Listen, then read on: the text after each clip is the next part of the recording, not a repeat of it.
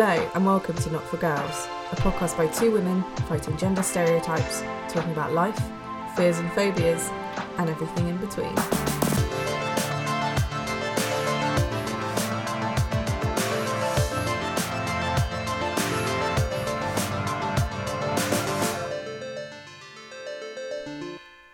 My name's Nikki. Hello, I'm Leah. And we're here to discuss a very interesting topic today, a very appropriate topic for the season that we're in, which is fears and phobias. Yes, not a Case Files episode, but kind of topical nonetheless. Yeah. I'm really interested to talk about this with you, actually, because I don't think, in terms of like all the rambling conversations and stuff that we have, I don't think we've ever really talked about like what gives you mortal fear, you know? So like we might learn stuff about each other here, which will be fun. Yeah, it's a really interesting topic because I don't think that there's anyone out there really that doesn't have some kind of fear or phobia of something. Like, I think everybody has some things that just give them the heebie-jeebies or just terrify them to their core. 100%. It's just a case of on what scale of like neurotic do we fall. So yeah, I'm probably going to reveal too much about myself and come across as a proper scaredy cat this week, but that's fine. It's the month to be scared. It's okay. I mean, if anything, you're just giving people ammunition to freak you out now if they ever see you. Oh God, I'm gonna get sent so many like horrible, memes, videos, like posts and stuff of things that will deliberately scare me. And by people, I mean me. Yes, I'm going to turn up at you. I'm going to turn up at your door in some sort of costume of whatever it is you're afraid of, whether that be clowns, spiders. No, I'm not really. That'd be really mean. Well, I mean, there'll probably be plenty of fancy dress shops around. I think it'd be difficult to, have like a party and stuff, but people might still dress up. You never know. Halloween's a time where people kind of let their inner child out. So it's true. Still do some pranks or something. How are you doing this week otherwise? I'm good. Yes. It's very cold now. We're in like the height of winter, but I'm here for it because the sooner that 2020 is over, the better. How are you doing?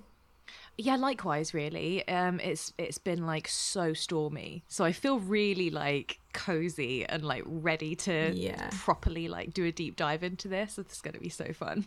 Yeah, I'm excited. Okay, so shall we kick it off just by kind of talking a little bit about fears and phobias as a whole? I kind of wanted to start this off by saying that technically they're two different things. We're not going into science section early, don't worry. I just wanted to like distinguish. So apparently, a fear is an emotional response to a real or perceived threat or a particular thing that just makes you feel uncomfortable, whereas a phobia is similar to a fear but with one key difference, and that's that the experience is so strong that it interferes with quality of life or ability to function. So I think it's quite interesting to look at the difference between the two, because that definitely helped me realise what mine was. I don't know about you. Yeah, no, I completely agree with you. And I think that's a really good point. Another thing was that I thought phobias are quite often irrational, whereas a fear, exactly like you said in your definition, is about a real or perceived threat. And that's a really key thing, isn't it? Because, if somebody is like running towards you brandishing a weapon, you can't really define that as a phobia because that's a very real situation that could very conceivably cause you harm. But you may then get a phobia of like, I don't know, a particular thing after that moment because of that experience of maybe the guy was wearing a pink jumper, and so therefore in the future you're going to be fucking terrified of pink jumpers, and that could be then become a phobia because it's affecting your life from that experience. So it's actually quite complex in the way that it works, because you can obviously be fearful of anything. You can be fearful of like a creepy guy at your door, which is totally normal, but then it could proceed into something else which becomes a greater fear and then affects your life. So it's really, really interesting how it sort of cascades. Wow. So I wonder if phobias are kind of more of almost a like trauma response then, because they're learned fears, right? So we could develop a phobia like irrationally out of one aspect of a real fear that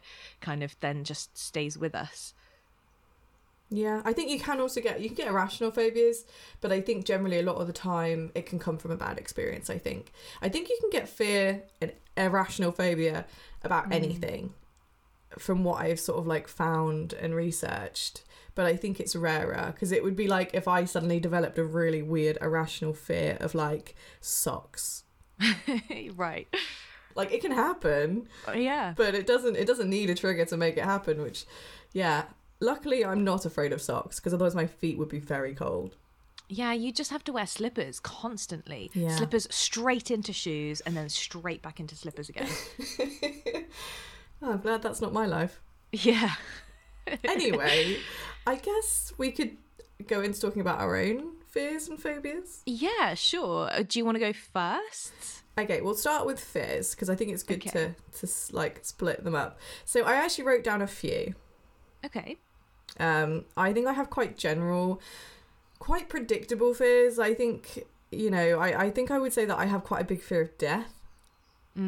But I think most people have a fear of death to some extent, because nobody wants to die, really. And like it's not just a fear of like my own death, it's like death in general. Like I feel like I get quite bad at like anxious anxiety, things like that about it as a whole. And sometimes like I have those like evenings, I don't know if you ever have it, where you like can't sleep and you're up at night and you're sort of just like staring at the ceiling, and then suddenly you just start contemplating your own death, your own existence, and it's just... I'm sure we've all been there. Yeah. Yeah, it happens. And I hate it. I just suddenly become very aware that I'm existing and that I'm alive and that I might not be soon, and I get into this existential crisis. Right. So that's something. I also would say that I have a fear of ghosts and the paranormal. I get very creeped out about ghosts and stuff, but it's not a fear that like cripples me. It's just sometimes if I'm in an old house and I've got to sleep there, like I want to cry. Right. Does that happen to you often? Sometimes, yeah. I mean, like, it wasn't that long ago that I was going to my brother's wedding and I had to stay in this really old house in Yorkshire, and it was very old. My dad got it on fucking booking.com, and I was so mad because it was so creepy. It had 25 clocks in it. Really old clocks everywhere. I don't know. It was honestly horrendous. And I had... Who ran the B&B? Was it Captain Hook? Well, it wasn't a B&B. It was someone's house. Like it was like Airbnb or whatever it's called. Right. Yeah, and I guess it was beautiful in its own way, but I knew I did not want to sleep there, and I didn't really sleep much, to be honest, because I was just up at night just shitting myself because it was very scary. Was it haunted? Did you like encounter any ghosts, or were you just afraid that there could be ghosts? So I did experience something weird, and it may just sound really, really silly, but it had really old stairs, and they did creak, and they were creepy old stairs.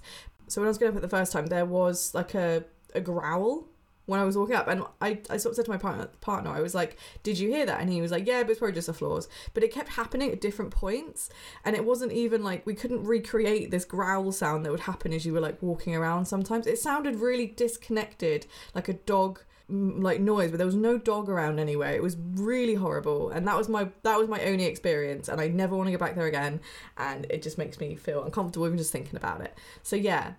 And I've had it a lot. I feel like I'm quite sensitive to like houses and things, so that's definitely where like the fear comes in. I think just feeling like there's something there. It just, yeah, not cool. I see. Okay, so ghosts, that's a fear. Yeah. This teeters on the line of phobia, but it's not.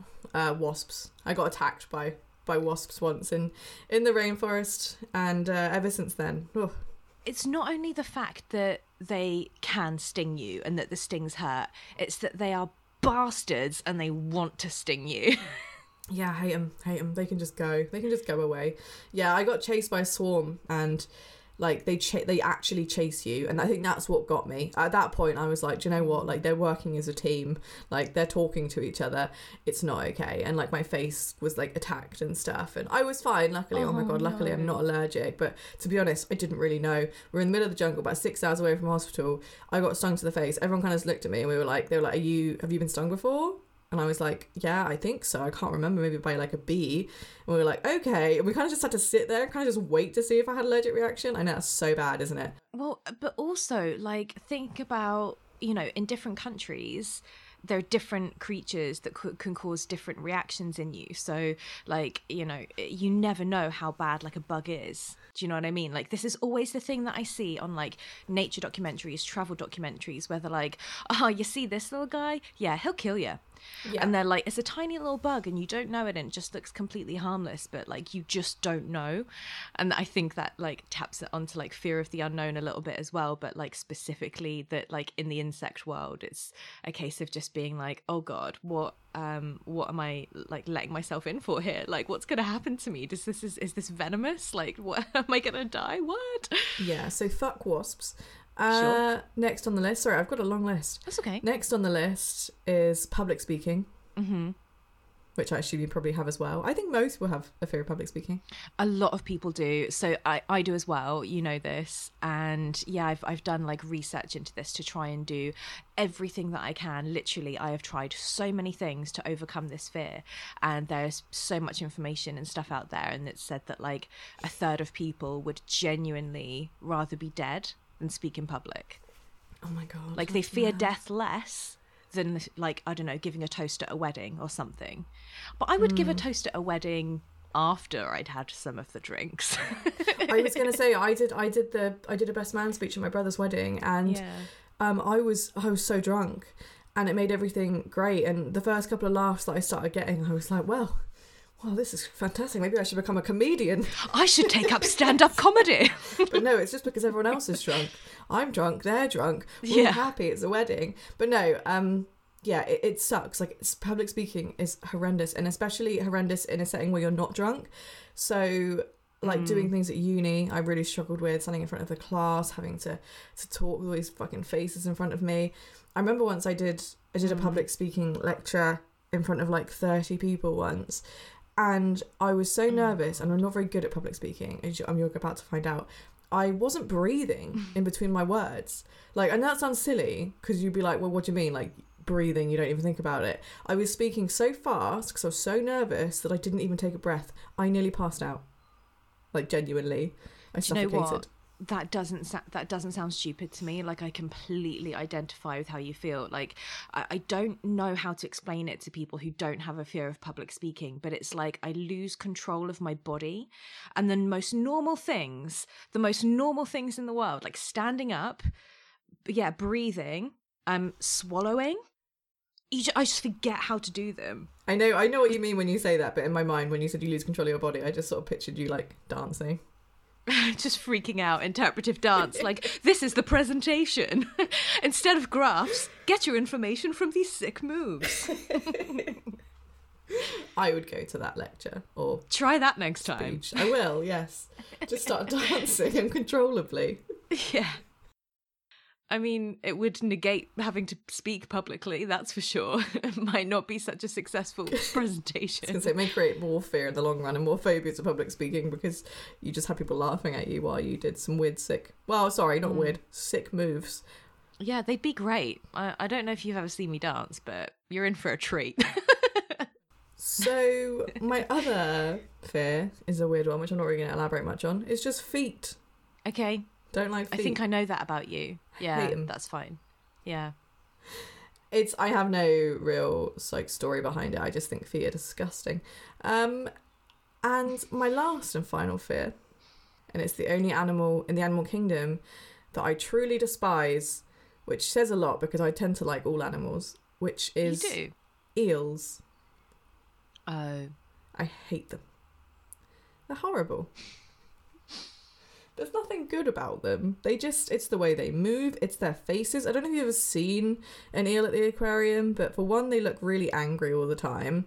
They have these like jaws and mouth pieces and teeth, and I think actually this one does have a background. It stems from when I was once swimming. I think I was in like Turkey, and I was in quite open water to an extent, but I was also near like this rock outcrop. And I was snorkeling, I was having a good old time, I was looking at all like the rock face, and it was all really nice, and there was lots of little fishies and everything. And I see this hole, and out of this hole, I just see this ginormous eel face just slowly like coming out of this hole towards me. And the water was pushing me into like the rock outcrop, because obviously that's what water does, it pushes you. Right. And I couldn't get away, and I was like, I got away obviously because I'm fine, but... It was like it was like a horror movie, honestly, at that point. So that's why I don't like eels. That sounds pretty scary. And I never liked them in The Little Mermaid, you know, Ursula's like cronies. And they have kind of an underbite where all of their fangs like point up, which makes them look angry but menacing at the same time. They remind me of Alien as well, like that whole thing. Yeah, for a natural creature, they look very unnatural, which is slightly disconcerting. If I had a choice to get rid of anything out of the animal kingdom in this world, it would be mosquitoes and also eels. Okay, so. Yeah. I can see that. I don't have a problem with you getting rid of those species. So let's good. Start our campaign to destroy them. Cool. So yeah, that sums up for my fears. We'll get on to phobias in a bit, but what are your fears? Okay, so how long have we got? We've got time. It's sort of everything. I don't know if this is like a creative thing or a writer thing, but I have a really active imagination. And I realised this very recently. We're in the month of October now, and we're actually recording this, funnily enough, on the day that we do the 24-hour stream, which I'm sure some of you will have seen on Instagram and Twitter and stuff. And we're doing all spooky games, and everyone else is playing stuff and they're not really getting scared by it. They're like, yeah, this is fine. I'm scared of everything, like everything that every game has in it genuinely terrifies me, to the point where last night, after watching the Made of Sker stream, I actually had a nightmare about I had to have an exorcism because I was possessed. Oh no. Right? Like, my brain is not my friend. When I watch horror, when I play anything horror, like, everything goes into my subconscious, and then it gets warped by, like, the horrible evil parts of my own psyche that are like, let's explore these fears more and bring them into your conscious mind while you sleep. And I have really, really bad nightmares. So, yeah, I'm a proper fraidy cat, I think. Everybody else seems like way tougher and not scared of stuff like, I don't know, zombies or ghosts or like hauntings and stuff, but all of it, I'm scared of all of it. There must be a few little things though that stick out of your mind as like really, really scary. I think there are a few things that I've been able to pin down that are real world fears as opposed to kind of paranormal horror tropes. Mm-hmm. So I think one of my biggest fears is old age and ill health. And I think in general that kind of like tugging on that a little bit deeper, it comes back to being afraid of like not having control over something or not being able to control something bad, because I think this also is the same kind of root cause of the public speaking thing, because like, you know this about me, and I think that most of my fears are like social or like socially learned. Mm-hmm. Yeah. So it's things like fear of failure or fear of ridicule, social pressure to like be a people pleaser, but to not be able to, and to not control like a bad situation from happening that affects me or somebody else in a harmful way. So I think when I say old age or ill health or public speaking, when I kind of tug a little bit deeper, I think what it really is that I can't control or prevent harm being done to like myself or other people, whether it's psychological harm, whether it's physical harm, whether it's emotional harm. I think that that's like a very human thing that a lot of people can probably relate to, and whatever thing that your fears, whatever form your fears take, be it clowns, be it spiders, whatever, it's almost this idea that will hurt me and there's nothing I can do to stop it. It's that loss of control, isn't it, as well? Like, I definitely feel that. I'd hate to not be in control of my own environment. And actually that is, I guess you can really go deep into this, because that's probably something that I do have, because I'm a little bit of a control freak. So I definitely resonate with that for sure. Yeah, I mean, it's funny, like with the public speaking thing, I was thinking about this because this past week has been the first week of me doing my MA, and even like introducing myself on video, speaking up in class, I get so nervous. Like I have to like light a scented candle so I can calm down. I write like little mantras on my paper, on my notepad, so that like I can control, like I'll write like just breathe or something and it will just help me like not freak out in the moment. But like it's this social pressure to perform something and feel like I'm not able to, which is really hard to overcome. And I feel like streaming and podcasting help that, but it's a really tough one, isn't it? Because in the moment it's just this thing of like everybody's looking at you, you can see them looking at you on the video, and that it's almost this imposter syndrome thing too, where you're like, they all know what they're doing and they all have really good ideas, and I'm just here like, well, what do I have to say?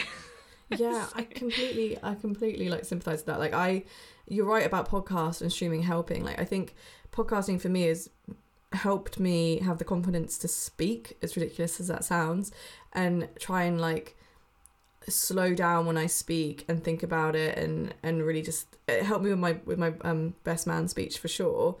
Streaming is, it's a whole other kettle of fish. That still terrifies me, but I still have issues if I have a guest on a podcast, or if I'm a guest on a podcast. If I don't know someone, this is why me and Steph, because we generally have had quite a few guests on in the past on our podcast, and we do have ideas for having more on, and we know people that would probably come on. But I really struggle to speak to people that I don't know, and I don't know how they're going to react to what I say, or how, I know it sounds really serious, it's that fear of the unknown. And so I'm really great when I talk to people that I'm comfortable with and that I'm friends with, and I can have I know I can have a conversation with. Yeah, you can always articulate your point really well. But if there's anyone there that I don't know that well, I am so bad at communicating, because I get worried about what I'm going to say. Yeah, I think about it too much, and I'm really socially awkward in that regard. And I like to think that I don't sound socially awkward right now, but unless I'm comfortable. So that's, I think, why I do struggle with that kind of thing. But yeah, I think it's quite a normal issue. I think a lot of people get quite freaked out, but most of them don't run podcasts. So very true. I think I was wondering whether this was like a writery thing, because I was like, my words will normally come in print form. Okay, so I can think about them. I can select very carefully the exact right words that I want to say to convey a certain thing. And then that is my sweet spot. But clearly, like, this is a much more human thing than just that. And actually, that social pressure is something that a lot of us have. And I guess, it can just be categorized as kind of general social anxiety, which I think a lot of people can relate to. But my sort of curiosity is whether it's amped up a bit since the lockdown, and since people are communicating a lot more via Skype, because it feels like every conversation is now a presentation, and every time I'm talking to somebody like on a video call, I have to be careful about how I look, careful about how I sound, careful about the content of the specific words that I say. And there's so much more to think about, which makes me feel like I could be judged in that moment. And even if somebody does judge you, even if you're chatting to somebody on Skype and you say something a bit silly and someone for 30 seconds of their life thinks, what a dickhead. How's that even doing you harm? Like, they're just going to carry on with their life, you're going to carry on with yours. But in that moment, it feels so scary. And that is irrational, I think, because I don't understand why. It doesn't matter. There's no real consequence of somebody thinking you're a dickhead for a couple of minutes. But see, I think it goes all the way back to when we were talking about, I can't remember what episode it was, maybe it was friendship, and how we respond.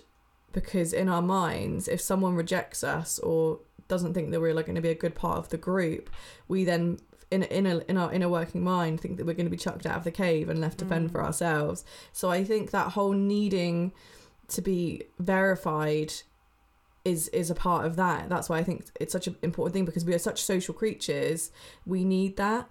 We aren't able to always realise that it doesn't matter if this group of people don't like us, or we haven't presented ourselves very well, because we're not in caves.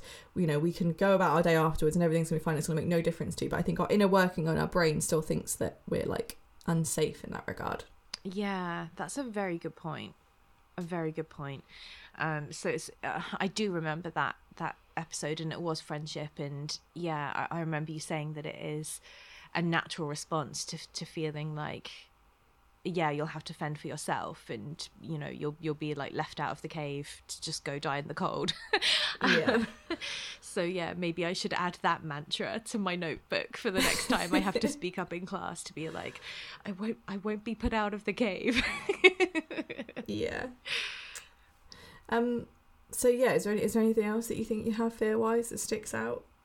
I don't think so. I think everything kind of covered it. Okay. So did you want to touch on a little bit on phobias? I don't know if you have any phobias. Obviously, phobias is a thing which is a little bit more intense. It could affect your way of life. I'll say mine. So there's only one that I would say I classify as a phobia, which is I do have claustrophobia. Right, okay. And which is a fear that's basically of tight or crowded spaces, often irrational, and can be triggered by things like being locked in a windowless room, being in a crowded elevator, driving on like a busy highway, or I don't know, just feeling like there's too many people around you and you can't get out. This is something that I only realised that I had a little bit later in life from just like a couple of events, and I think this is a really weird story, right? This is going to sound very bizarre, but that with an ex-partner, I think we were just like play fighting. It wasn't weird, I promise. And I think like he did this thing where, I don't know if this ever happened to you, but like someone kind of like puts you in a duvet and like covers it up so you can't like get out. Like it's only like a little sort of joking thing where you're sort of under the duvet, but then they sort of block it off. I don't know. It sounds like a really weird thing. I know that it's called a Dutch oven, where your partner like traps your head under the duvet. It's not that. There was no farting involved. No farting. But it was more just like, I think I was probably being weird under the duvet, and then he was like, haha, and then I was trapped. And then at that point, I literally had a fucking panic attack and a breakdown, and I think he thought I was joking by the way I responded, but I genuinely was like, I've never experienced that, where I feel like I was going to die. And then it happened a few more times where I was in like tight spaces, like an elevator, and not being able to feel like I can get out. It got exceedingly bad when I was at university, where the lecture halls were massive. They were ginormous rooms. But then the people that I were with, they'd be like, oh, let's go like sit right in the middle of the chairs. And there was like 3 blocks. But then if you're in the centre, you've probably got about almost like 15 seats either side of you. So once you're in there, once you're sat in the middle of these seats and everyone else is filled in, you cannot get out easily. If you want to go to the toilet, if you need to leave, you've probably got to climb over like 10 people and everyone will see you leaving. So I did that, and I didn't realise until I was there. And suddenly I would have these panic attacks. And so obviously once I figured it out and I realised what was wrong, I always sat near the door. I always sat so I had an escape route. So every time I'm in like a room, I always need to make sure I have an escape route. If not, I can end up getting really bad panic attacks just from feeling like I'm enclosed. And yeah, I get it from other things too. Just that sort of fear of not being able to escape, and just fear of being in these tight, confined spaces. Not a fan. But yeah, that's it really. That's my only phobia, I'd say. I mean, I think that's a pretty fair one. I think being trapped would probably speak to some, survival instinct as well. Yeah, that's very fair. I think what's funny is that it not funny, but what's, I guess, unusual, interesting is that it manifests in situations where really we should feel safe. A lecture is a safe situation. It's non-threatening. You're sitting down and you're just a person, and sometimes as people, our bladders get full and we have to just go excuse ourselves and go to the toilet. But like it's the fact that fear manifests there, and some part of our brains is telling us, I need to be able to get out of this situation if I have to. That really interests me. I wonder if like phobias are kind of just real fear being displaced and just coming out in a slightly different but related context. I don't know. I'd say so. Oh, yeah, okay. I'd say so. Yay me! I had a correct thought. Do you have a phobia? I don't know. I was racking my brains trying to think. I love storms. My mum's terrified of thunder and lightning. I love thunder and lightning. I'm not a fan of heights. I'm fine with it though. I can go up into like, a Sky Lounge or like London Eye or whatever. I did the London Eye, and I can go up to high places. Maybe that is more of a fear then, because I guess fear of heights, I think like people just does not go well for them. Yeah, I mean, I don't love it, and the idea of falling off isn't great, but you know, I think, okay, I just won't fall off, which I know I'm clumsy, but like I can manage to not yeet myself off the top of, you know, the Eiffel Tower or whatever. And then I don't love spiders, but I can deal with them. They're creepy, but I'm not like, I don't have a phobia of them to the point where I can't. The definition you gave at the beginning was about that it impacts your life and stuff, right? And you can't actually deal with it as a problem. I don't like them, but I can deal with them. So I don't know if I have a phobia in that sense. I think I still don't know whether public speaking is a fear or a phobia, because a part of me thinks it is a slightly an irrational fear, and I didn't always used to have it as well, is the interesting thing. So at some point, I don't know when, but I just, obviously something happened in a social situation and since then I've just been like neurotic about saying or doing something wrong, and then there's just this like low level anxiety most of the time when I'm in social situations. So I think that's why I was like, everything, ghosts, monsters, people, situations, life, all of it. I've just been trying to think of a way that I could dress up as public speaking to scare you, so I don't think it's going to work. I'm just going to come to like your house, because I said I was going to come with something to freak you out, just with a big board that just says public speaking. I mean, you could see if it's, you could come dressed as a massive crowd of people, and then when I spoke to you, I could, like, you just have to have like, I don't know, like just a costume with loads of like people's faces on it or something. I'm not sure. It would be weird. In itself. It would be. You'd be like an amorphous blob of humanity, just dressed in. You just have to come either dressed as death, ghosts, wasps, or feet, or an eel. Mean, that's true. I've given you quite a lot as well. So I'll come as an eel, and you can come as like a ghost or a monster or a vampire or something, or a zombie. You know, I'm terrified of zombies. Oh yeah, that would work. I'll come as a. So I had a look at some surveys online to see what the most common fears are for people, and I didn't know if you wanted to know what they were. I would love to know what they are. So apparently the most common fears are demons and ghosts, the existence of evil powers, which is really weird and specific, cockroaches, spiders, which is fair, snakes, heights, trypophobia, which, if I'm thinking correctly, fear is of tripe, where there's lots of holes. Oh, sorry. Fear of tripe. No, I think trypophobia is the holes. You know, when people don't like seeing holes in things. Oh, okay. You know, you must know that one. I've never heard of it ever. Oh, okay. I'll send you some pictures later and see if you get freaked out by it. Water, enclosed spaces, which I guess is like claustrophobia, tunnels, bridges. Okay, needles. I'm not mocking anyone's fears. I'm just. Anyway, social rejection, which is that's a legit one that I think we've probably addressed. Failure, examinations, and public speaking. Yeah. So do you get it in like interviews and stuff as well? Because I know that that's like normal anxiety, but I feel like that relates to public speaking as well. Like if in interviews where you have to give a presentation as well, that's like way worse than just an interview where I have to answer questions. I tend to just assume that this is all normal for me to feel like that when I go into interviews, public speaking, or anything socially, because I have generalized anxiety anyway, and I have social anxiety. So any situation that is scary with new people, or an interview, or any kind of exam, like, I'm shitting myself. Like, I don't know what it's like to not feel like the way I do in that situation. So for me, that's just a constant. I'm always going to be scared and freaked out. I wonder how many other people like can relate to this. I know that those are stressful social situations anyway, but yeah, the idea that, you know, it's the manifestation of it, where like, you know, my palms are sweaty, mum's spaghetti, like, you know, I can't breathe, my voice is tremoring, I'm like slightly shaking in my hands, and stuttering, stumbling over my words, all of it, you know, knot in my stomach, jelly knees, I can't breathe. That's just like, oh, this again? Yeah, sure.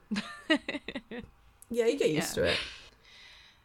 So I guess one thing that I've been thinking about as well is how fear might be different for different genders. So I mean, looking at the binary genders initially, like men and women, I remember there was a Margaret Atwood quote that really stuck in my head, where she says she basically spoke to a class that she was giving and like gauged their responses to this when she asked a question about what are they afraid of, and the conclusion that she drew was basically that men are afraid women will laugh at them, women are afraid that men will kill them. So quite different, fears there, obviously. But I wonder if, I just wonder if, we think that's true, or, if there's more to that. I don't know. What are your thoughts? I think that it does stem back to Cave James's time, I think, with this kind of thing, because the ingrained fear will stem from different stimuli, almost. And I think the whole like men are afraid that women will laugh at them, I think comes from men not like succeeding in having children or being successful in relationships and things like that, because that would have been what was deemed as like masculine. Right, having to mate, having to pass on his genetic. Yeah, so that pride aspect, I guess, I do kind of agree with that. The whole women are afraid that men will kill them, yeah, I think that's appropriate. I think especially if we look at things like, like in this day and age, I don't feel safe walking down the street at night at 1 a.m. because I genuinely have fear that I'm either going to be like kidnapped or like raped or something, or murdered, like that's a big thing, I think, especially in our society, in our generation now, how much that happens in the world, and it's terrifying. And I grew up always feeling quite fearful, and my dad wanted me to have that fear because he never wanted me to put myself in a dangerous situation, and maybe that kind of affected me a little bit as I got older, because I was quite fearful of the world. But I think it's better to have that fear and not walk down a dark alleyway at night. Does that make it okay? No, but I do think that quote is actually quite appropriate in a binary sense, obviously. But I did want to bring up, I did look at some scientific journals that apparently indicate that women do actually report greater fear and are more likely to develop anxiety disorders than men. And apparently it's thought to be due to like their vulnerability. And there'll obviously be other factors involved, like biological influences, stress, trauma, and environmental things. But yeah, I don't know the validity of the study, but generally apparently it's greater. But then that does make me think maybe it's just more because women report it more than men. I mean, that could be a real factor. I wonder how. And I haven't done any research into this as of yet, but this is something I've become really interested in. But I wonder how, in general terms, how men feel about being able to show fear, and I wonder if that's something that socially they're almost discouraged from doing. I mean, taking and I'm gonna have to mention our friends at Real Life Ghost Stories again, but they have this running joke on their podcast now that every time they get a submission from a guy, or not every time, but very frequently, he's like, I'm 6'4" and 180 pounds, so I don't scare easy. It's almost like having to qualify that I'm tough and I'm a man, so it's not just the fact that I'm vulnerable that means I'm scared. Like, this was a legit reason to be scared. So it's having to qualify your masculinity before you acknowledge that there's a real reason to be afraid, which really seems to speak to like a almost toxic masculinity, because men should be allowed to feel scared, they should be allowed to feel sad, they should be allowed to feel vulnerable, physically, emotionally, psychologically. Like, we're human beings, we all have that. It doesn't matter if you're male, female, non-binary, gender fluid. No, and it's like, if me or a guy like next door who's like 6 foot muscly man both saw a ghost, we should both feel that exact same fear. It shouldn't matter that he's fucking 6 foot and he's got muscles, because you can't punch a ghost. Yes, we all know from Ghostbusters that they are non-corporeal and your hand will just go straight through them. So your muscles do not matter. In all seriousness, like, the stereotype of not being able to be afraid, or the fact that you shouldn't be afraid because either you're male or your appearance or something like that is utterly ridiculous. And it's very toxic, because not only does it affect things like that, but it affects men being able to talk about things like anxiety or fear, or, you know, even just things like depression, about how they feel. Yeah. Because of the fact that they're worried how they'll be perceived, because of this sort of stereotype that's been ingrained in them that you're not allowed to feel or have issues like that because you won't be as masculine. It's awful. I hate the fact that we live in this world, because it causes things like, you know, a lot more male suicides. Yeah. Which, you know, bring it back again to the fundraising that we're doing. That's why I'm so proud to be a part of it, because like it's 70% of suicides in the UK are male, and like clearly this speaks to like a much bigger social problem. If men in general terms feel that they're not able to address the things that make them scared, or the things that make them sad, or the things that make them feel vulnerable.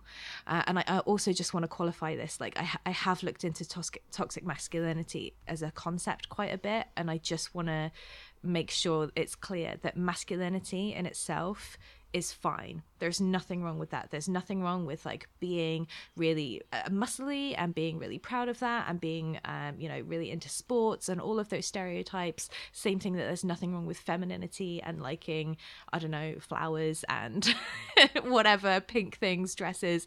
Like that's all fine in itself. When masculinity becomes toxic is if living up to those stereotypes or conforming to those social norms does harm to either the man themselves by feeling that they can't speak up about how they feel, or to other people. Like the example would be something like assault or domestic violence towards women, something where that's the way that dominance and masculinity is asserted, is through doing harm to others.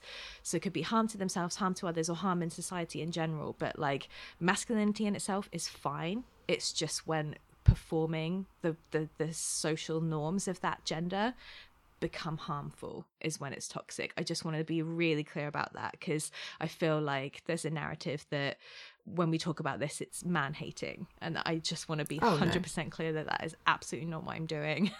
No, it should never become a blueprint. Like masculinity is fine if you want to be masculine, if you want to be feminine, if you want to be either, if you don't want to be any of those things, it's absolutely fine. If you want to go fuck gender and, you know, just completely like reject all of those norms. And I think, you know, in terms of being feminists, you know, we do reject a lot of those norms of what women are supposed to be. But also what men are supposed to be as well. I think when we say that we fight gender stereotypes, we don't just fight like female gender stereotypes, we fight all of them. Like the binary of gender stereotypes of saying women should perform femininity in this way in society by being pretty, by looking attractive, by you know, making concessions for other people and being submissive, and men should be dominant, aggressive, leaders, that kind of stuff. I think that we can reject all of that and just say, no, people can just all be human, and it doesn't matter, and you don't even have to define yourself whether you're male or female. You don't even have to say how you identify, because it honestly doesn't matter. You're a human being. That's it. Yeah. Well, awesome. If everyone else just could do that, we'd probably fix loads of the world's problems. Thanks, guys. Sort it out. There we go. Job done.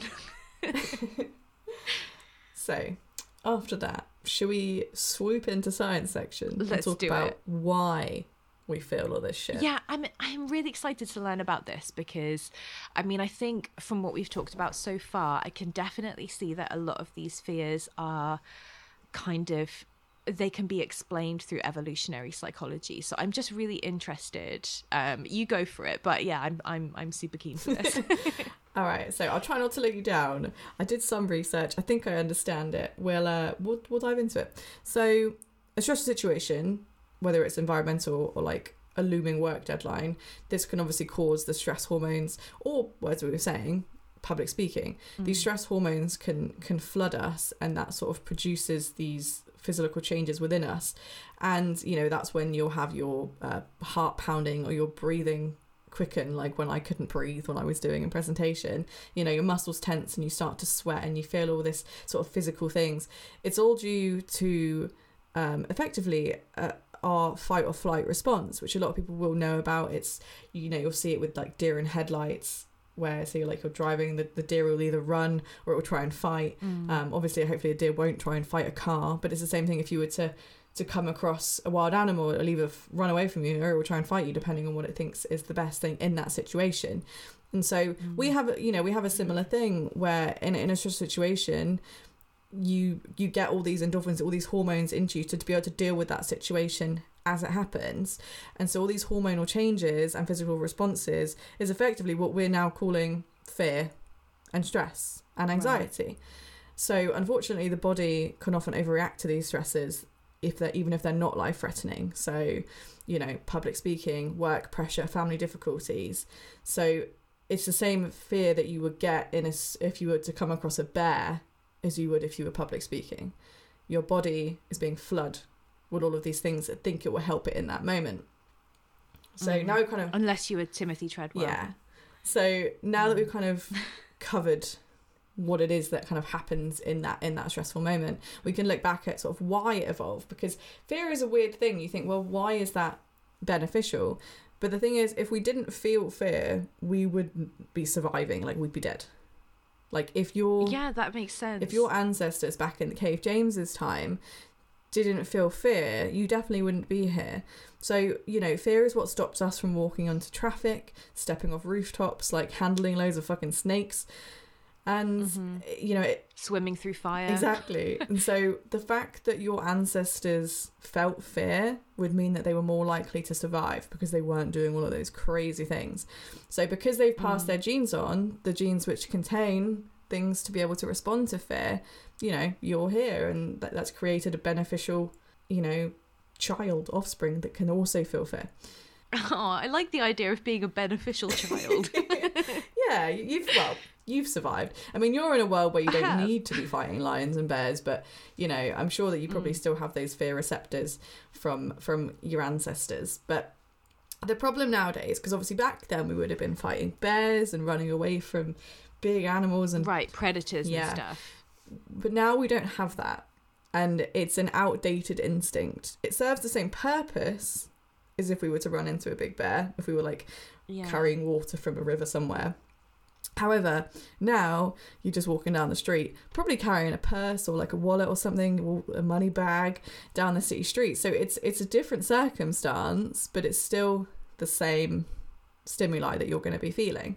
But nowadays it will very much be like, don't walk down that dark alley, as opposed to don't walk near that bear. Yeah. Right, because to us, and especially us as women, the potential of there being like a huge jack dude down there who's like a mugger or a rapist or something, that's the bear. He's now the bear. Pretty much. And if you didn't have those fear receptors, you just walk right up to that guy and be like, "Hello, how are you doing, sir?" And then he probably would have murdered you by that point.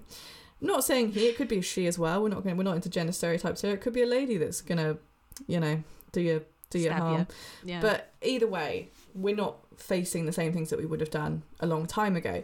And that's sort of brings me to a really interesting point, which is in that time, thousands of years ago, we lived in an immediate return environment, which basically, to explain that, is say we were out hunting animals to eat, as we do, and there was a storm. We would seek cover from the storm, and all anxiety felt is instantly relieved. So that's an immediate return. So we've gone, shit, there's a storm, let's get safe. Like, they're anxious, let's get into the safe shelter. Find shelter. We're good. Yeah. Immediate return. But now our issues that we face are defined as delayed return environment. Things like being in a relationship that you're a bit worried about, not getting a promotion at work, worrying about money, can I pay the rent this month? You can't get the immediate return that you used to be able to get back in the day. You can't just run into a shelter or go get some berries if you're a bit hungry and go, oh, immediate return. Yeah. We have this kind of delayed return environment, which is how anxiety and stress develop, because we're not meant to be stressed for that long. We're not meant to feel that fight or flight, those stress hormones for this prolonged period of time.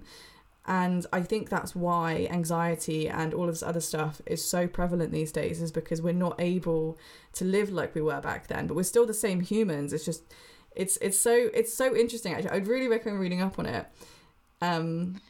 It's something I find actually really fascinating. Yeah, I'm really interested in this actually. What strikes me is that we live at a time in very much the digital age, the information age, where we have instant gratification, or so we're told, from, you know, the number of likes that you get, you know, the number of DMs that you get, the number of retweets, yes, whatever. This very, very hollow, really meaningless kind of instant gratification of, you know, you post a selfie. Well, I never post selfies, I hate them, but you post a selfie, for example, you might do that, and then, you know, you get a bunch of likes and it makes you feel good. You get like the instant return that you supposedly get from that is people like me, they like what I'm doing, they like how I look, that feels nice, I'm accepted. But actually, for meeting our deeper needs as human beings, we do very much have this delayed return, and you're completely right, with things like working, you know, finding a job even, or let alone getting promotions. Like, it's tough times right now economically and in the job market and stuff, and so I think a lot of people are having this, like, you know, looking for work for potentially months before finding anything. And what I'm also really interested in with this, to relate to what you were saying about, you know, if we were out hunting and a storm hits, something that I've seen through other media and another podcast, which is the Matt Morgan podcast. He has become really into bushcraft. He's a comedy writer. He was Russell Brand's writing partner for years, and he's got his own podcast now. He's getting really into like survivalist things, and bushcraft and like wild camping. And the reason that he talks about it is that he says it's really good for male mental health, because your needs become immediate and you can meet those needs straight away by actually just learning a little bit about what's edible, where to find food sources, where to find water sources, how to build your own fire. And so you feel capable, you know that you can meet your needs and, you know, provide. And so you know, that just gets rid of all the other anxieties almost. It's like all of those are gone. You're not thinking about Instagram, you're not thinking about your job, you're not thinking about that promotion. All you know is, I need to find water. You just need it's that need to survive, which can be achieved if you know, you're living in the wild. Things like, you know, worrying about money or worrying about how many likes you get on Instagram is never going to be fulfilled fully.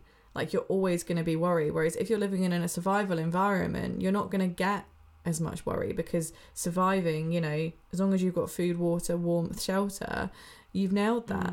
And so, yeah, I completely agree. It's like we have all of these things nowadays in our world that we can't get immediate return from.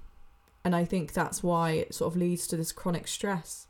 So, yeah, I think that is quite a nice idea and things to do. And I think, you know, I did a lot of traveling where I had to kind of go back to basics and live kind of in the wilderness. And it was actually quite nice. I mean, it was a little bit stressful. There's a lot of bugs, but generally it's quite good. It's quite good for the mind, for any gender or no gender or anything like that. It's quite a nice thing to go back to basics. Even just go camping. Not now, it's a bit cold, but camping is nice. All right, when it gets back to spring, we'll go camping again. Okay, cool. Yeah, but it's such a fascinating subject. I absolutely love, as you all know, looking into why things have evolved and why we feel things, and there's way more to this topic that I'm going to go into, but I think just sort of going to the basics of why and the difference now and why we feel fit differently and in some ways the same. But yeah, that concludes science section, I'd say. That's amazing. And I mean, you didn't let down. I knew you wouldn't. I love science section and learning about this sort of stuff. It's genuinely so fascinating. And I think that it's potentially really, I don't know, I don't want to say necessarily like damaging or harmful, but potentially at least more stressful for people, you know, moving everything, like I said before, into this online thing where you're constantly just having to present and perform, you know, your role online on a screen, with everybody else just looking at you, feeling like they're judging you all the time. And it's so much harder to get away from that because, you know, due to the situation and the pandemic, that's all we have now. And with so many of our communities and our social interactions moving online, I just wonder what the what the long-term effects of that will be. Almost, it depends how long this goes on for, of course, but maybe that's something that we should look into, like, wilderness retreats, and just going out, even if it's just on your own or with one or two other people. You could still socially distance that, just to go out and have that experience of being somewhere remote and, doing survival for a little bit with the proper tools and maybe an instructor. Yeah, don't just go out on your own. I don't think I could do it on my own, let's be clear. I'm not advocating. We're not saying go out on your own and go live in the wild, unless you're capable, unless you're Bear Grylls. If you know your shit, fine, go for it, nothing's stopping you. But certainly for me, I would need to take some sort of maybe course or something, find out what things I can eat, what berries will not me. To eat. Don't eat the wrong berries. Exactly. I know we have bad berries. We don't have like awful bad dangerous insects and stuff really in this country, but like just berries. Some berries might give you the shits, basically. Yeah.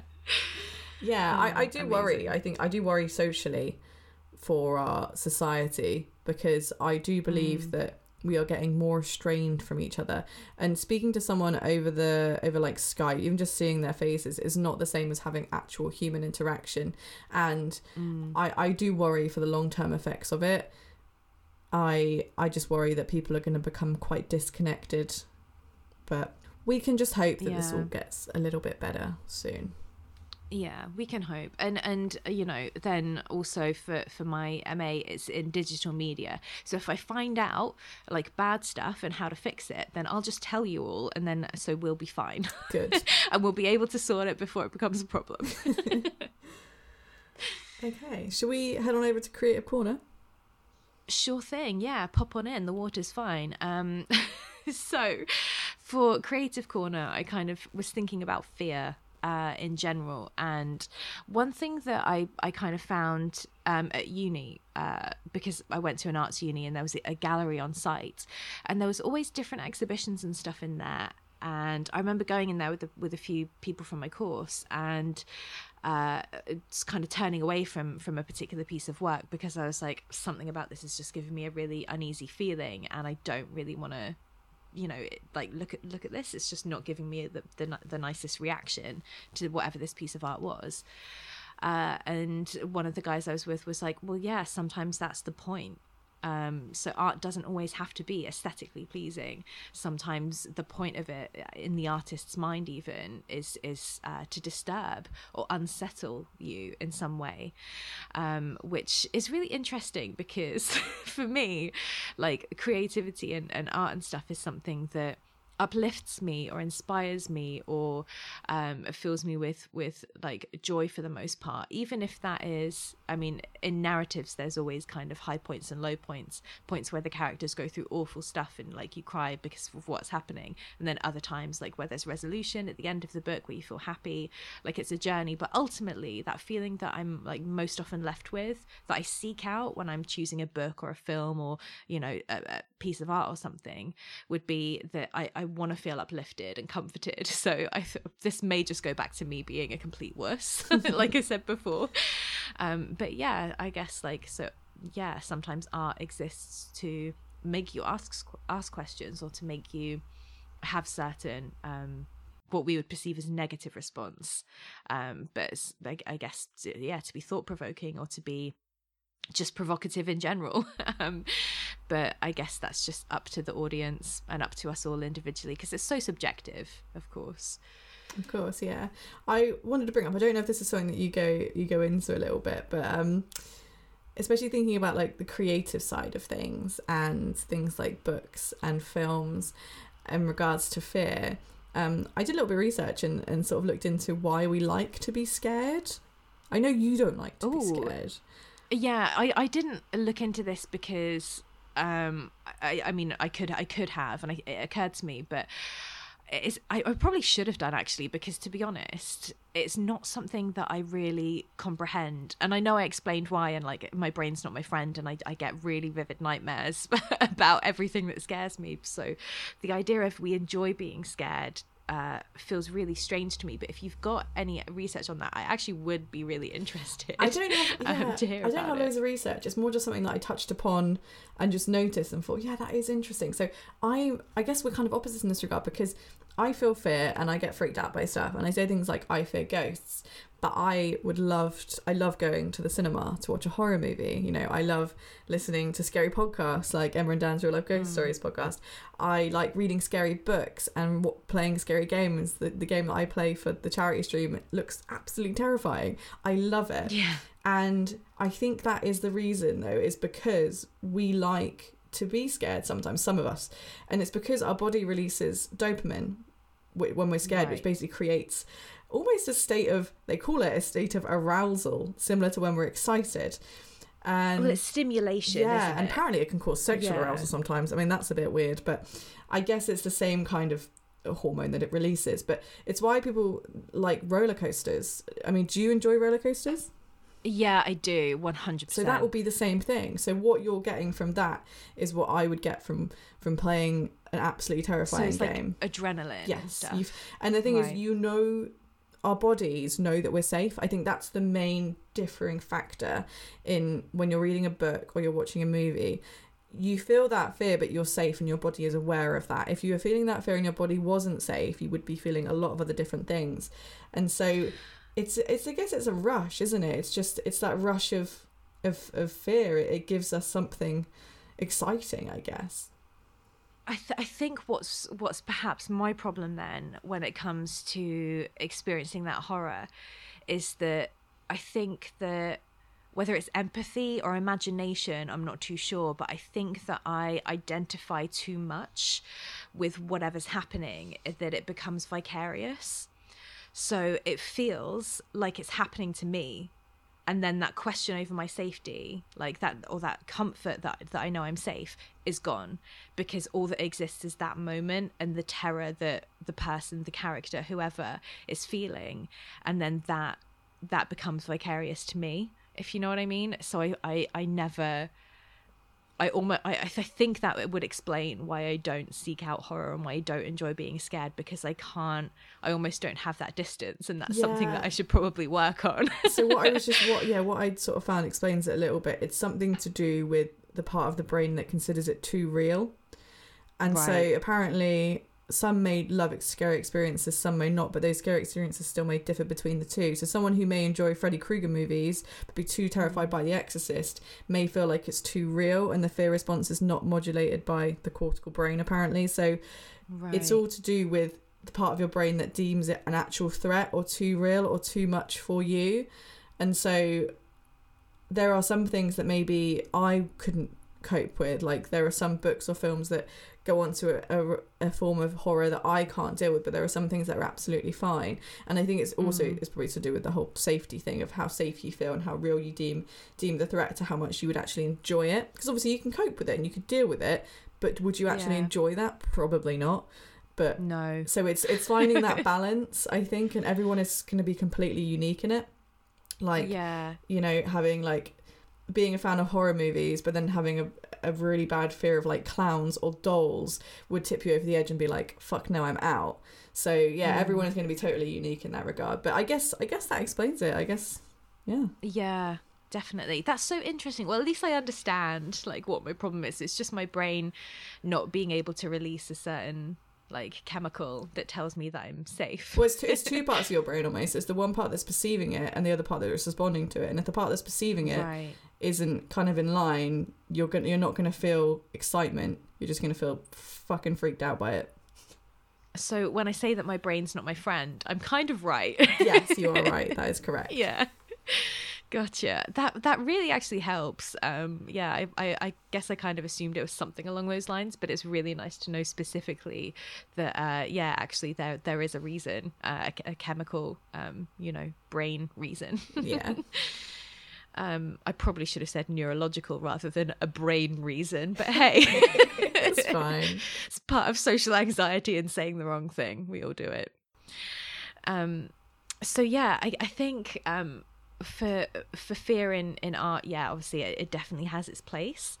I don't know how kind of widespread this is. It was a bit of a trend a few years ago, but these like very postmodern European art house horror films that didn't even have a narrative. They would just be like discordant sounds and images, with no narrative whatsoever, just shocking images over and over and over, because there's this postmodern approach that says that even the idea of having a story, having a narrative, means that you can never have true horror. Because as audiences, we know that ultimately there will be resolution. We have the beginning, we have the first act where everything's established. We have the second act where everything basically happens and there's this huge ramp up of tension, and then a climactic moment right at the end of Act 2. And then finally we have Act 3 at the end of the movie, which is going to be, probably quite short, few scenes just to resolve what's happened, and that gives us comfort. So even when all the bad stuff's happening and you're right in the thick of it in the middle of the movie, well, hey, it's okay, because I know this will be resolved in the end and something will happen. Even if the ending's really tragic and everybody dies, it'll be over, it'll be done. But even the idea of that structure and having a narrative can, for some filmmakers and visual artists, they won't want to use any kind of narratives or visual narratives even, just to really tap into exactly what our truest fear responses would be. That's not something I can deal with, but it's out there for people who are interested. So, but for narrative stuff, which is more my cup of tea, I think horror and thriller narratives, this is the other place for me where they can relate to gender more, because huge tropes of horror and thriller narratives can often mean violence towards women, but not only violence towards women, but how women are depicted. So there are three roles in horror movies in particular that female characters are quite often given. So there's the final girl, which I'll talk about in a minute, the blonde victim. So for example, Psycho is the perfect example of that. And then the femme fatale, the evil woman who orchestrates or enacts the bad stuff in some way. But the final girl is the first character to sense something amiss, and the only one whose perspective approaches our own privileged understanding as an audience of what the situation is. So she's the one that has some kind of insight. She's always female. Protagonist usually, or not? Could be a protagonist. Could be a protagonist. Could be an ensemble character. Always female, usually a virgin. And according to Carol J. Clover, who first identified this trope in 1992, the final girl is the lone survivor of the kind of slasher villain movie, and she basically describes this trope as an agreed upon fiction for male viewers' use of her as a vehicle for their own sadomasochistic fantasies. So there's a lot to unpick there, quite obviously. But it's this idea that somehow male viewers or male audiences will kind of vicariously live out their sadomasochistic fantasies through her, of being tortured but then surviving, being virginal but being sexually attractive. Why does she have to be a virgin? I'm not clear on why she has to be a virgin. I wonder if it comes into this other trope that we see in horror quite a lot, which is the corruption of innocence. Oh yeah, probably. Yeah, this is dark. It gets really dark. But I think in more general terms, one analysis that I saw, which said if a woman is reduced to a sexual object prior to having violence inflicted upon her, it will be easier for an audience to not empathize with her if she's assaulted during the course of that, or if she has any violence done to her upon after that point. God, that is so true. I never thought of it like that. Yeah, I know. It's a bit it's a bit disconcerting. But this analysis basically just went on to say creating empathy is a key component to avoiding objectification, and something that is fundamentally missing from much of the horror genre. And empathy is a weird thing with horror in general, because I think that too much of it and you'll be scared and upset by everything. Not enough of it, and it just becomes dehumanizing. So it's a really strange one, but it's the more I looked into this, the more I realized that horror as a genre is very sensitive territory Yeah, in terms of like of, how you present say, narratives and characters. It's full of tropes as well, because like I always knew about like the sort of female trope in horror movies, but there's also a lot of racial tropes as well. You know, it's getting better these days, but it did always seem that, you know, someone of colour or a female would always die first. And a great example of where like a movie has challenged that, and it's a great movie actually, I recommend it, is Get Out, which was Jordan Peele's movie. It's fantastic. And but yeah, back in the day, like there was, I think, big problems with that kind of thing, and I'm glad that horror movies have come quite far since then. Yes, definitely. I mean, you look at things like like let's say Hitchcock, very much like an originator as a filmmaker of like many of the tropes in the genre today. And he's been massively criticized for his portrayal of women as being lying and treacherous and weak, who all just get ultimately punished horrifically for their behavior, which is more in the kind of femme fatale thing. And also you've got like a massive historic villainization of trans people as well, which is still really current too. So like Norman Bates cross-dressing in Psycho, Buffalo Bill in Silence of the Lambs, and then J.K. Rowling's new book Troubled Blood, which is about I described the character as like a cis male, but he dresses up as a female to kill women. And talks about like the character, from what I've seen. I haven't read it, and I'm not going to. I don't want to buy it. I don't want to. We are talking about J.K. Rowling here, aren't we? I'm not surprised that this is terrible book. She seems to just be kind of digging herself a hole, and everybody is kind of like, at least on my Twitter, everybody is kind of explaining and drawing attention to like why these narratives are harmful and how they need to change, really and harmful. It's just not seeming to like stop the floodgates enough. But yeah, I think what's good at least is that culturally we have an awareness of how things will change, even if it's not happening on a mass scale yet.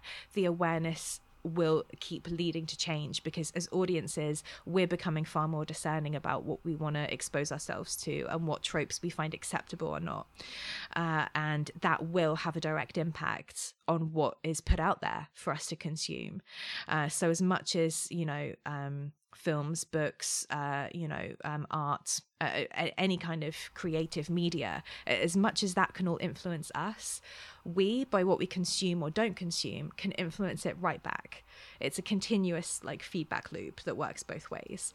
So at least having the awareness as consumers, that is the best possible thing. And then being discerning about what we consume, because we're aware of these tropes and that they can be harmful. That's the best position that we can probably hope to be in. As simple as it might sound, it will ultimately have an impact. So yeah, I think there's only a couple other things that I was gonna talk about in terms of female like horror stereotypes. And it was just that because I was thinking about Carrie, and I really enjoyed Carrie. I thought she's really cool. I like her as a character. The kind of her like vengeance that she takes across people feels really justified, and I'm like, yeah, you fucking kill them, girl, like go for it. They're assholes, you do this, like tear them down.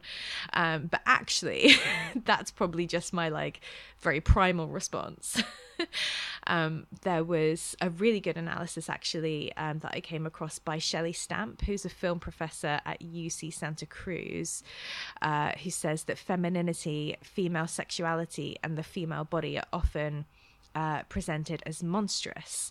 But that doesn't mean that women such as ourselves aren't interested in watching and thinking about these kinds of issues, because what horror as a genre can do is bring these issues into the foreground that might otherwise kind of not be addressed or not be spoken about.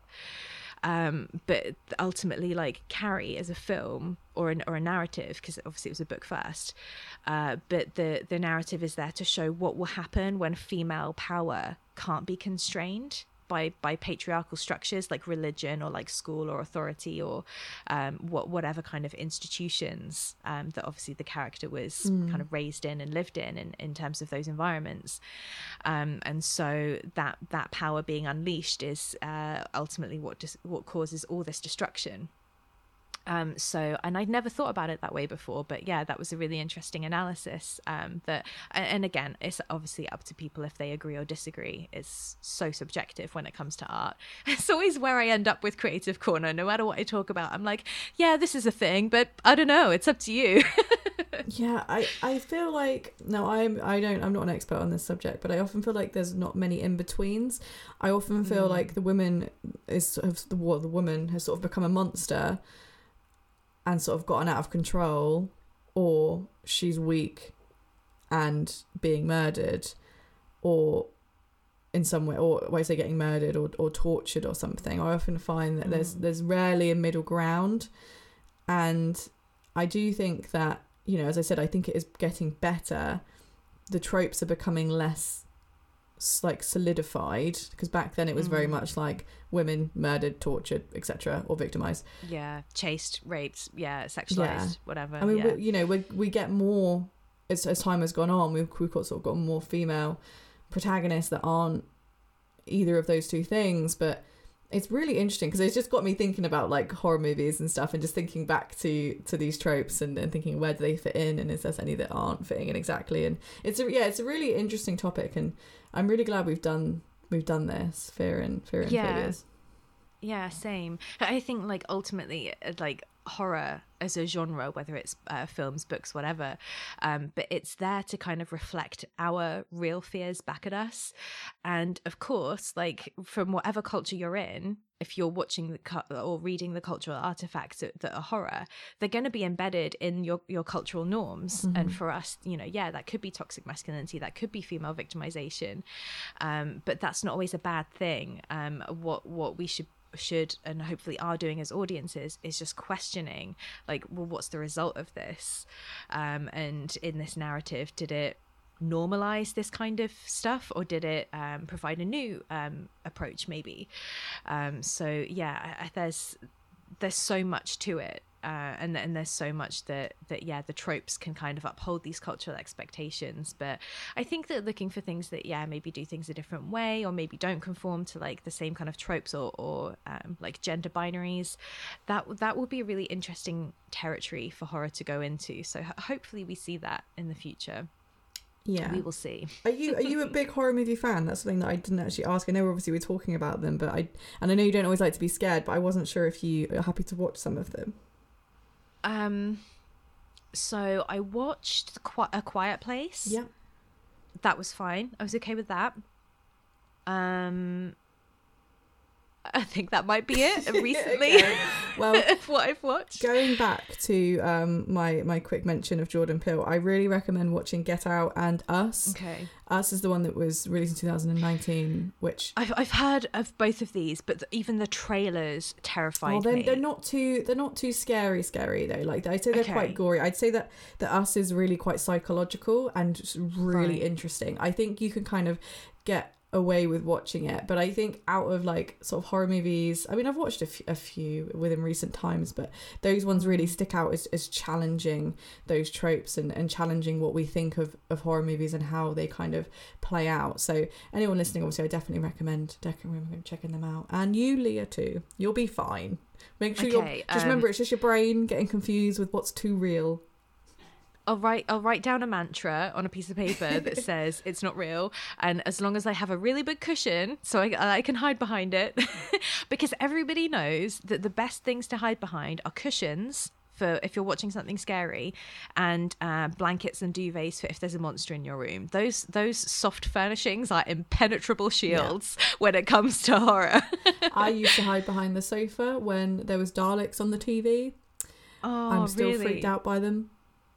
Oh, when I was a kid, do you know, that makes sense. Even I know Doctor Who's like a really old cultural artifact. My dad was terrified of Daleks. He did the exact same thing when he was a kid, hid behind the sofa when they came on because he was so scared of them. Yeah. That's so funny that, like, you know, now two generations, our parents' generation and ours, with my dad and you respectively. I would like to say that I was watching the old Doctor Who and not the new one, because when the new ones came out I was probably like 15, so it was the old ones. Yeah, well, I guess you would have been the same age watching all that original stuff that my dad was when he was a kid, and it was really coming out. I thought you were saying that I was as old as your dad. I was like, no, Leah, we your dad were not the same age at the same time. at the time, as the same age at the time you were watching it. I don't mean that you were born in the 60s or something. Good, because I know I may look a bit older recently through stress, but I'm still not at all. Youngish. Not at all. I think I'm older than you, so if anything, this will all be turned back round on me. I'll go do a face mask after this so I look all sprightly for the 24-hour stream, which will only add more crow's feet to the increasing situation of my face. That's fine. So should we sort of summarise the episode?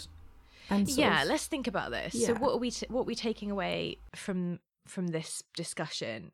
I would say that for what I would summarise, especially with my science section, is that fear is totally normal. It's something that we are born with. It comes down from generations from back when we lived in the olden times, and feeling anxiety and feeling stress and feeling fear is absolutely normal. It's just we're living in a different world than we used to be, but these things are still needed to protect us from dangers of the street, scary things. But it's just sometimes our brains don't quite understand that we're not in danger all the time, and it's okay to feel fear, whether you're male, female, not identifying, non-binary, etc. Fear is totally normal, and it's good to talk about it in any aspect, whether you're just afraid of spiders, whether you have a really bad fear of eels. It's okay to talk about it. If it gives you anxiety, just talk to someone. Yeah, I don't think I can sum it up much better than that. That's 100% what I'm taking away as well.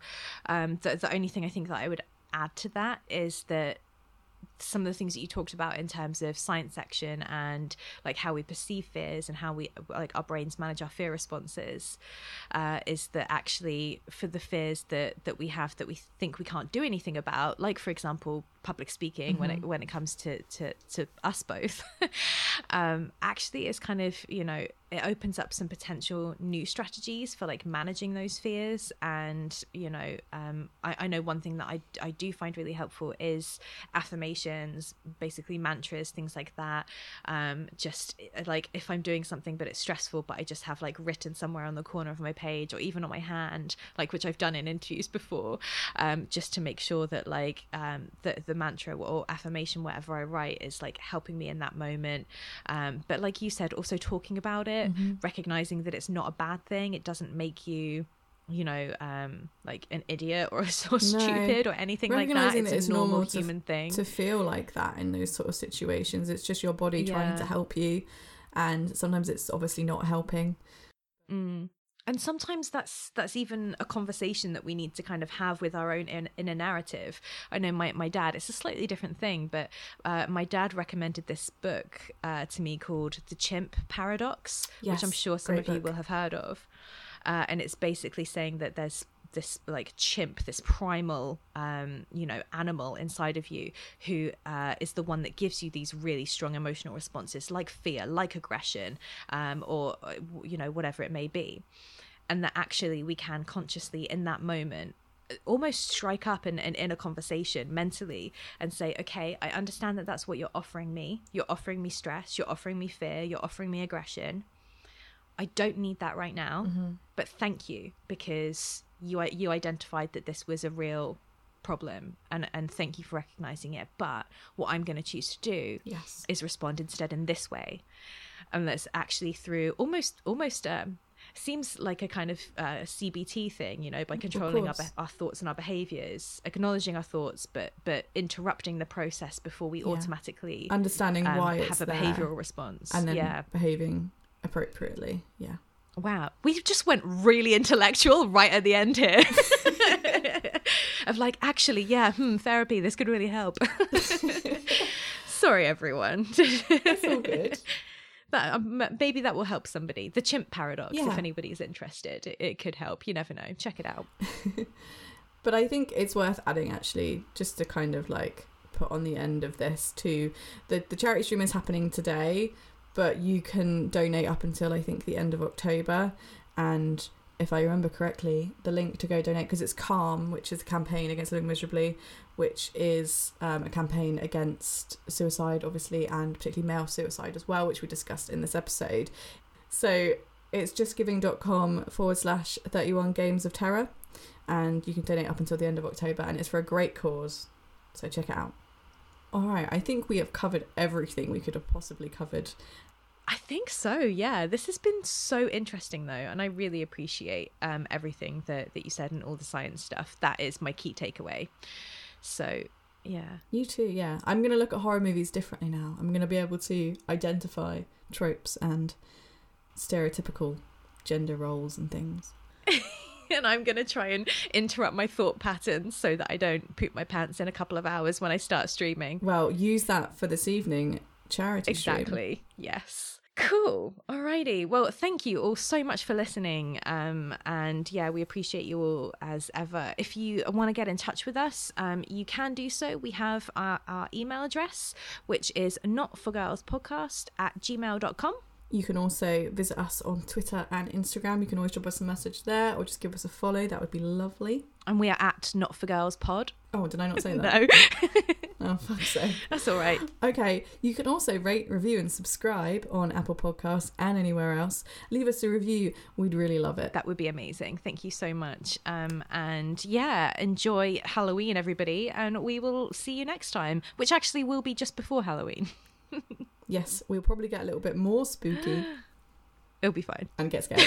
Yeah, but we've been able to assess our fears now, so we'll be fine. Hopefully. We will be. Thank you for listening, everybody. We will see you next time. Bye.